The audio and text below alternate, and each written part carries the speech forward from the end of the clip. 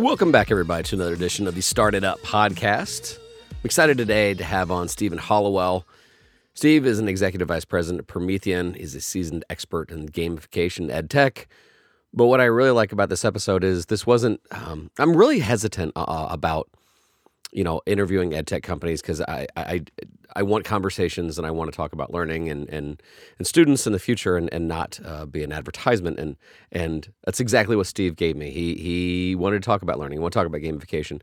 Yes, we talked a little bit about Promethean, which he obviously wanted to talk about a little bit. But this is a great conversation on learning and on the power of ed tech and where it is and where it isn't. And I even loved asking some questions about how they get feedback and how they empower teachers and how they keep transparent. So just a warning, if you are tuning in this episode to hear a lot about Promethean, we get into a little bit, but it's not exclusively about it. Again, it's about learning. It's about gamification and about their design process. So for those reasons, I love this episode, whether you're in education or not. Lastly, the reason why we got to Steve is somebody recommended him to be on the show, which we always appreciate. So if you have a suggestion of a guest or an idea or a concept, by the way, we have another interview with another teacher this Friday. Our crucial conversations are trending big, and we really appreciate the people that are wanting to be on those. Those are our Friday shows with Jamal and I. Other than that, I'm not going to waste any more of your time. I think you're thoroughly going to enjoy this one. Ladies and gentlemen, Steve Hollowell. Okay, now we're joined by Steve Hollowell. He is the executive vice president at Promethean, has a really cool background with Amazon Web Services. But what I like about Stephen is he has had his eye close on education. Steve, thanks for joining the show. Hey, thanks for having me, Don. It's great to be on here, and I'm looking forward to talking to you about it and hearing a bit about what you're thinking about classrooms, as well as maybe sharing my own perspective. See, I loved that because in the pre-show, you're like I want to put it right back to you. So this will be a fun back and forth. One of the things, and I think a little bit about the class, but this class I have, innovation and open source learning. It's a place where the students get to, for the first 5 or 6 weeks, they get to learn innovation techniques, how to think for themselves, how to build their own digital brand. But the rest of the year, we open source our learning. And by that, if you want to learn how to code in Python, I don't. So go find great mentors. And through these mentors that our students have worked with, they come back to me saying, hey, I got to connect with this person. And this is one of their biggest complaints about the current educational system. Or, hey, here's what they're saying we should really focus in on. And in our brief back and forth earlier, that was something that you were kind of focusing in on too, that there are kind of some deficits that we have in our educational system, or even as a classroom teacher, we can go as localized as that. And I want to kick it off by that. What are some concerns you see with technology and integration with our teachers?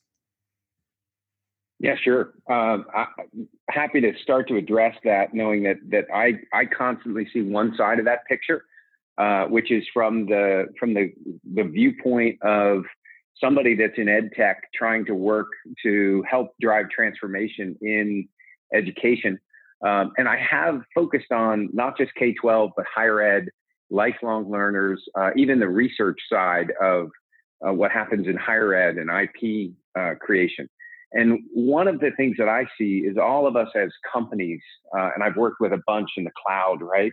But whether it's Dreambox or edX or Coursera or any of those, companies create these tools or even complete platforms like Newton's Alta or what Blackboard has going on. And we shape them and we think about the classroom in a certain way and we offer them out to the district or to the school and the teacher. But then there's that thing where we expect transformation to happen. We're all eagerly looking to see things take off, kind of hear that whooshing sound of success and progress. But I think sometimes we're not aware that we're all doing that. And then the teacher is at the heart of all that activity. She's at the center of all that, and she becomes the integrator for that successful classroom experience. And that can work really well. She's using tools, like Kahoot or Resly or PowerSchools or Socrative. But it can also, I think, be a bit bewildering. And that's, I think, one of those areas that I scratch my head and go, how can we possibly make this easier? How do we make it take less time for her? How do we make that integration less technical so that if you're a math teacher, you focus on math or science or English, not becoming a mini ed tech integrator? So that's kind of my observation is I've been trying to help drive that transformation in education, but I do have that question mark kind of back to you is does that environment feel like you've got this make your own solution thing, and is that a great experience as a teacher, or is that still have a way to go in terms of how we really make it possible for you? Yeah, I see your point. It depends on the level of training or the amount of unlearning. We have got this interesting paradox, and of course, it's different for every school. Some schools are so ed tech friendly that at times they go overboard, and sometimes some schools their ed tech is an overhead projector. So obviously, there's great differences. But the thing that I see most frequently is just even though it's created with a lot of simplicity, there's still a learning curve. And I'm not trying to speak for all teachers, but this is one thing I hear often is that they're so pressured to just cover their standards that if the learning time to learn this new tool, this new app, if it's not almost immediate, it causes stress. It causes okay, well, I'm just going to have to unlearn this last thing we did, or we had a learning management system that just either updated or transferred or is different. Now we have to learn this. Oh boy. And the battle cry is when do I have time to just teach? Now in that answer, we could do an entire episode of, okay, what is the definition of can I just teach? But I will say that is one of the things that I see is that if there's too much complexity to your ed tech tool, it will either be met with resistance or a little bit frustration. Or in some cases, they'll let the students figure it out. I mean, I personally like that. I remember, I'm 46, but I remember when we got a microwave best case scenario, we got a VCR in 1983, and my dad's like, you figure out how it's going to stop flashing 12. Yeah, exactly. I think that's, if I can build on that, I see in classrooms all the time, and Promethean's one of these companies that, way before I got here, believed really strongly in hiring teachers and using their experience, not just to help connect with our customers, but to actually design and test our products. So we like to think internally, we use the phrase by teachers for teachers as our reminder that that's why we're here and that's how we connect. But there is this thing out there that says, how do we make it more seamless? And I see not just us, but other companies reaching out almost beyond their product set to create a platform. And I think that can help. At least that's a theory that seems to be growing in the market. And what I mean by platform is that's one of those technology words that is a throwaway or could be meaningless to some people. Is while, for instance, I'll speak from our perspective. We create hardware, interactive flat panels and whiteboards and other things, but we also create software for lesson delivery. But we've begun going beyond that says, okay, now as a teacher, I can create a structured lesson. I can get down to activities and bring content in. I can feel like I know I'm ready to teach this lesson. I got this. And it aligns with my pacing guide and I'm all set. And I know how to use the hardware. But now we're looking past that, for instance, in the gamification that says, well, how do we help her with some of that to make it just super simple? So we start broadening our approach and saying, well, if our platform, our hardware and software also included some super, super simple things like a timer, for instance, so that if you've got activities or you're doing a small group breakout, you want multiple timers and you want to throw those up on the screen at the front of the classroom. Okay, super simple. Anybody can use it. If you've got the ability to touch the screen with something and you can do that, great, do that. Or a selector, what we call a spinner, whether it's you're split in a red and blue group or you've got student names up there, you've got numbers, and you use the spinner for selections, and you use that as a kind of this platform, this underpinning for gamification in the classroom to say, from a Promethean standpoint, we want that content to be open. We want the classroom to be open. We know that's what makes K-12 run. So we're trying to figure out what things we can add that are just tools that anybody can immediately use, and they're visible. And it doesn't matter whether you're using Promethean content or Promethean software, but if you're using somebody else's software and you want to time something, or you want to do selections, or you want to do something else that we've gotten into Build Hopper, great, you can just do that. And all of these pieces of technology start working together in a way that's really super intuitive versus, having to work on it all weekend, kind of prep it, run it through, maybe get your husband or your significant other to help you. You be the student, I'll be like, let's test this out. I'll send you the email, all that kind of stuff. We just want to try and move away from that. And I see other companies going down this route of, how do I create a broader platform that enables not just my stuff in the classroom, but enables other people's stuff, if you will, other companies, other offerings, hardware, software, content. And we're going down that path. We'll see whether we're doing it the right way. And I think the market will like what we're doing. The teachers will like it, but that's one of the areas that I'm thinking is a kind of an additional offering that we can put out there. The question I have for you is, when you hear me talk through that, what's your reaction to that? I'd imagine there could be, oh, great, that could be cool. Or there could be, okay, now I got one more set of tools in my bag. Well, actually, my question while I was listening to you is like, when you talk about intuitive, what's the process to get feedback from your end user? Mm-hmm. My fear is like, as an entrepreneur myself, if I don't get honest feedback, like the guys in the lab are like, this thing is awesome. This thing's amazing. And we always think it is. And how do you gather that feedback, and then how do you adjust and stay agile? Yeah. So that's a really good question. One of the things that I got to see and learn a bit of when I was at Amazon Web Services is how some companies learn and how they collect feedback. And one of the things that Amazon is really, really good at is they do a combination of two things. And they call one data, which is what everybody understands, right? If you go to the Amazon website, they're constantly changing the website all the time, colors, fonts, positioning, and they're watching and seeing what seems to work better. And they're making those changes every day, all the time. So that's data-driven analysis. But there's also this concept of anecdotal data, the story, the thing where you get a group of people together and you ask them questions that are open-ended, and you see what kind of answers you get. And you make sure that as you're going through any kind of design process, you're balancing those two kinds of information. If you have data, we all have heard the phrase that you can make the numbers say whatever you want them to say.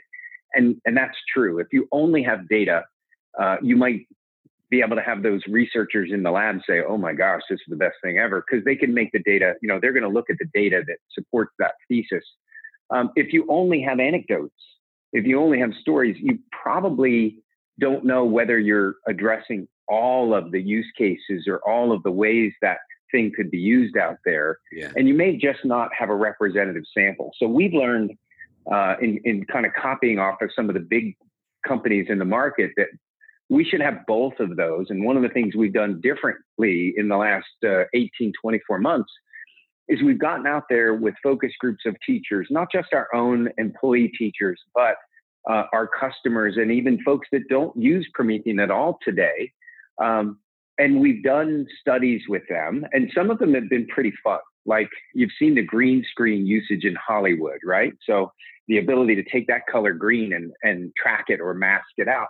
We've had tons of folks up at the screen using our products with green screen gloves on so that we only see the glove and where their fingers are moving. And then we're measuring every inch of travel that hand has to take in order to do a normal, regular, everyday task, like run a lesson or open a file or do other things.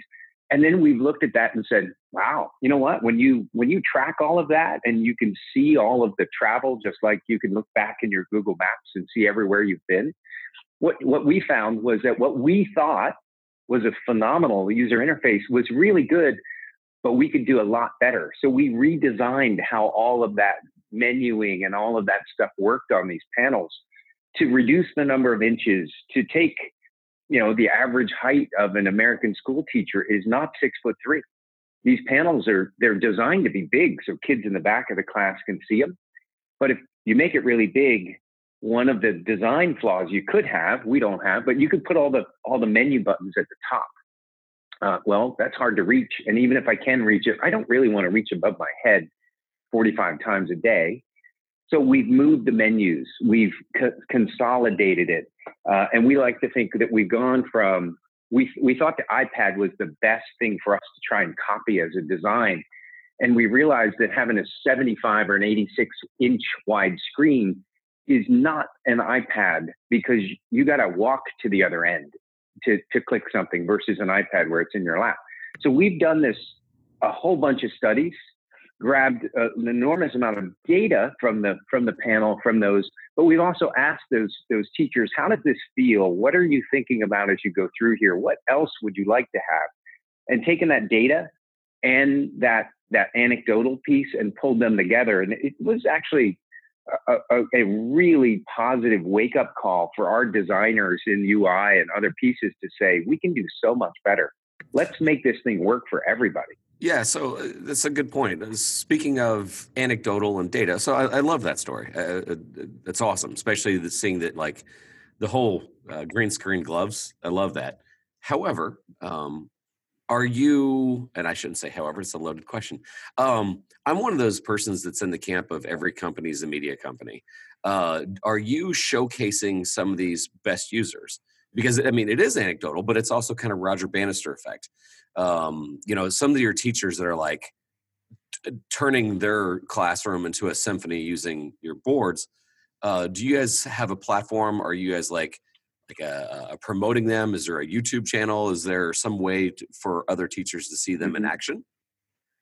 Yeah, that's a great point. And then, I love the Roger Bannister reference. I actually didn't know that guy's name until a couple of weeks ago, but he's the guy that first ran the 4-minute mile, right? Right. Well, yeah, the Roger Bannister effect being that it's impossible to run a 4-minute mile. Somebody does it.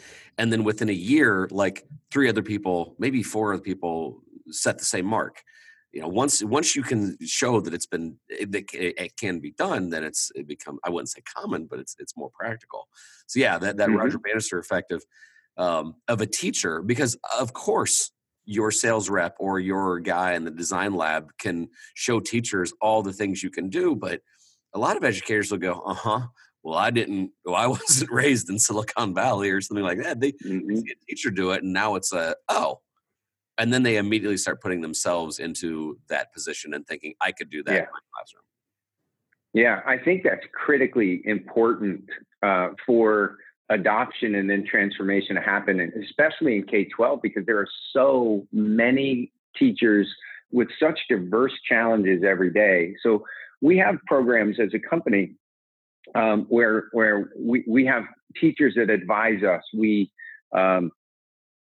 do early sharing with them of beta versions of both our hardware and our software.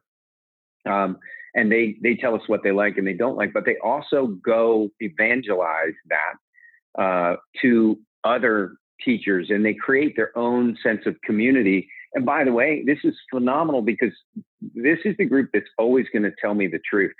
They're always going to tell me, hey, you guys really missed the mark, or this actually works well for me.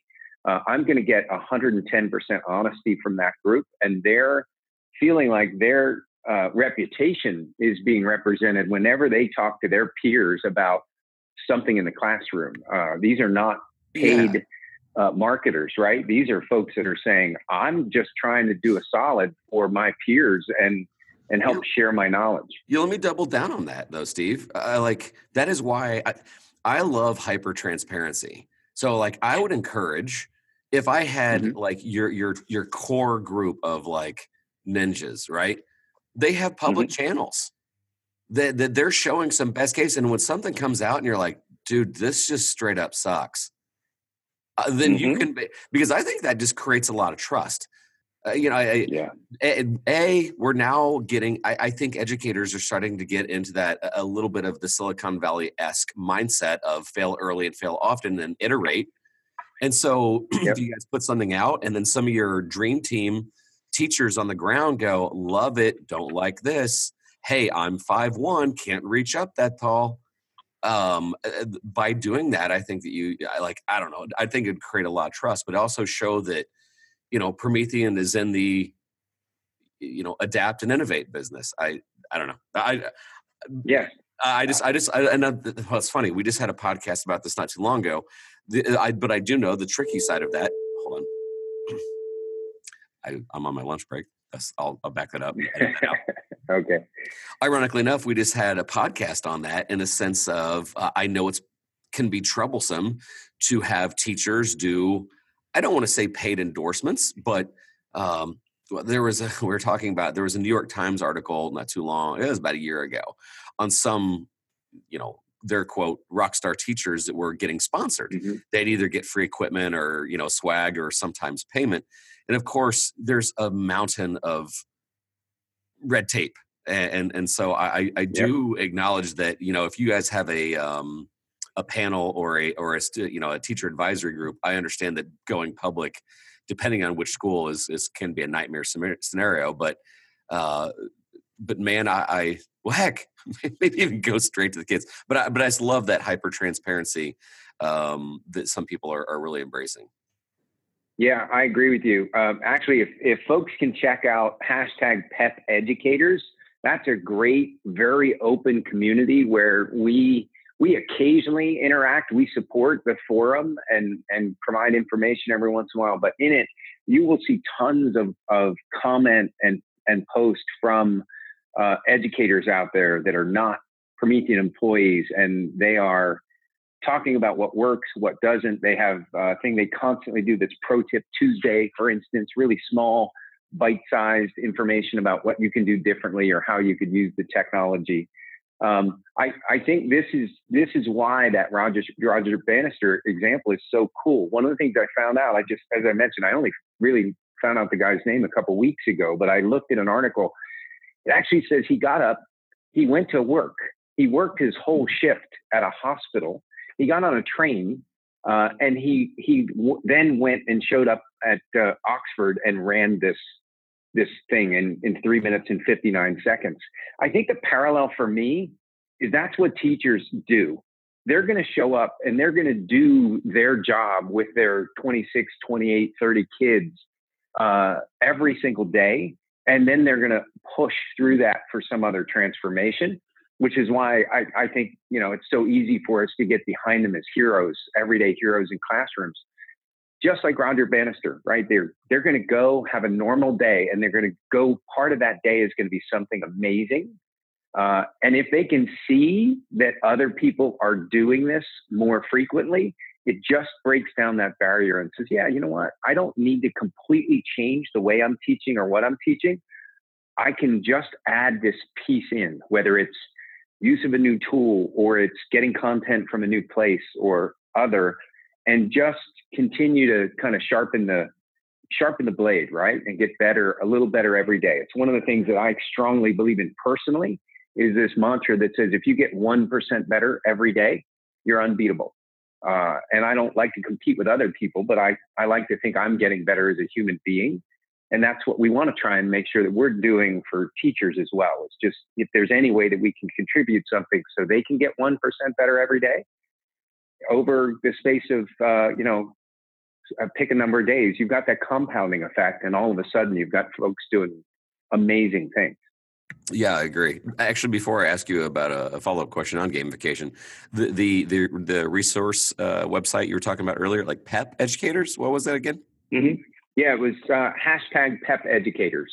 Okay, it's hashtag. Very good. All right, next, I am going to ask you though that this thing with gamification, we are now like entering into this new kind of, like you said, hyper competitive, even though you don't like to be competitive. What do you see in the areas of gamification that you like, and what don't you like? Yeah, that's a good question. So the things that I like about it are when you dig into gamification and you look at what it's supposed to be generating as outcomes, as things that you can look at and possibly measure its effect on student engagement. You can get to things like communication frequency, communication quality. And there are beginning to be more studies that show that use of gamification concepts in lesson delivery and structure, and some of the gamification apps that are out there like Kahoot and others, or Socrative, they are increasing the type of, or I should say, improving the type of student communication and increasing the amount of student talk time, for instance. And that helps, I think, move the paradigm from, the standard of sage on the stage, teacher is the conduit for content, to a more student empowered type of environment, much like I believe you run in your class on innovation and open source learning, right? Where you've got kids that are more in charge of what's next, how do I learn, what do I want to go do?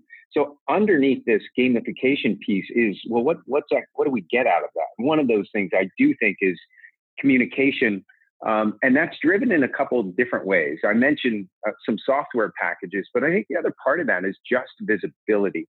There are schools, and more schools every quarter are adding one-to-one devices in the classroom, or they're empowering kids to use a bring your own device, whether it's a phone or a tablet or other. And then teachers can be able to set up an environment where a student can share their content or their answer to a question or their work as they went through that algebra problem or a physics solve. And they can share that with everybody in the classroom, either one to many or up to the thing on the front of the classroom. And that communication, that peer demonstrated mastery or question really helps drive this interactive thing that happens. So I'm actually a proponent that gamification can bring kids together, even though we all have a little bit of healthy paranoia about whether gamification can drive kids apart, right? Is it I'm the winner, you're not, or my team won, your team didn't? Or is it, look what we did together here. We came together, we competed, but we did it in a way where everybody benefited. I see a lot of examples of that second thing where everybody benefits because communication is unlocked. It's more open. And whether that's for kids that are the ones that are normally with the first hand up and are not shy and will speak in class, or it's the kids that need a different kind of mechanism, whether it's sharing your screen or other that can be more technology enabled, so that we level that playing field a little bit. So I'm cautiously very optimistic about the impact of gamification solutions and platforms out there. But I do think we're at that rudimentary level. We're still learning about it, and we need to figure out how we mature it from here and just keep the good things and stay away from any of those negative areas. No, I can't agree with you more. I really echo the sentiments. I love collaboration, and sometimes competition and collaboration aren't cousins at times. But in that same sense, kids like competition, as long as it's a healthy culture. Yeah. And obviously, all the successful places I've seen thrive, they always have a healthy work culture and a collaborative and innovative work culture. So without a doubt, you can integrate, innovation, collaboration, and gamification, especially if they're teams. But yeah, without getting it too toxic. So last question, how has your role as a learner, when you're growing up as a kid, and then some of the things that you've enjoyed, how has your role as a learner affected the way you approach your job? Wow, that's a good one. Yeah. So I'm a pretty candid guy. So I'll share with you that I was good at learning some things and really not good at learning other things. And I believe that's had a huge impact, not just on how I do my job, but what job I felt I could do. I was incredibly bad at math. I could not grasp the concepts. This was way, way back in the 70s and early 80s. And math was largely the same as it, the functions are the same. But I just couldn't get it. And as a result, I shied away from math. I told myself I couldn't learn it. I didn't really have a growth mindset at that point. I thought the smart thing to do would be to pick professions for myself that didn't include math.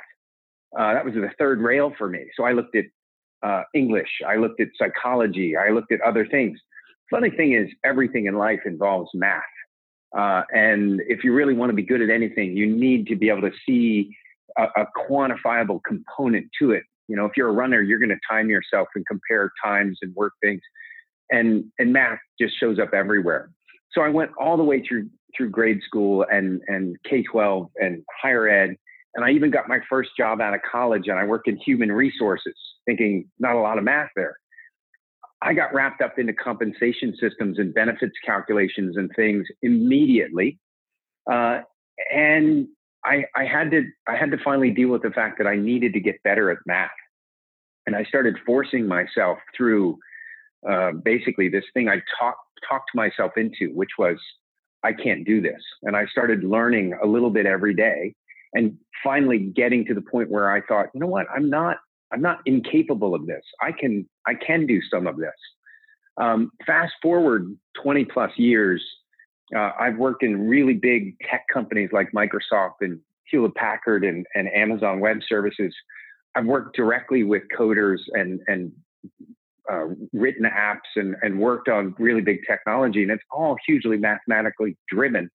I'm still not great at math. I'm not going to be the guy that does it in his head, but I understand the concepts because I've had to put myself through school for each of the last 20 years as something new comes up, whether it's business math like you would encounter in an MBA program, or it's just the algebra that happens when you're trying to look at pricing and market share and other things. So it's created that background where, frankly, I had this, what I felt was a huge gap in my ability. And then I realized over a very long period of time that it wasn't a gap in my ability. It was a gap in my confidence and my focus.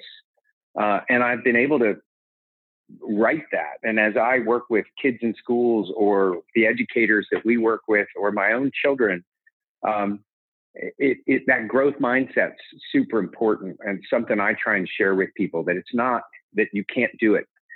It's that you're just not doing it now. And there is a way there. You just have to find your own way and get there. And that's an awesome answer. That's been super important for me. That's an awesome answer. Well, Steve Hollowell, actually, Steve, I'll have to maybe call you back. I don't know why. I signed in on my school account and not my professional account, so they're going to cut me off because I added 5 people to this call, even though only one called. But if I do, I'll call you back, but I'm going to wrap it up. Well, Steve Hollowell, I appreciate you being on the show. I love some of those insights. And any place else people can find you? Any place you want to steer them towards? I'm kind of a LinkedIn guy. I don't do Facebook, but LinkedIn, or we have regular posts up at Promethean. I'd say I encourage folks to check out what we've got going there and some of my communications there as well. All right, Steve Hollowell, thank you so much for being on. Thanks, Don.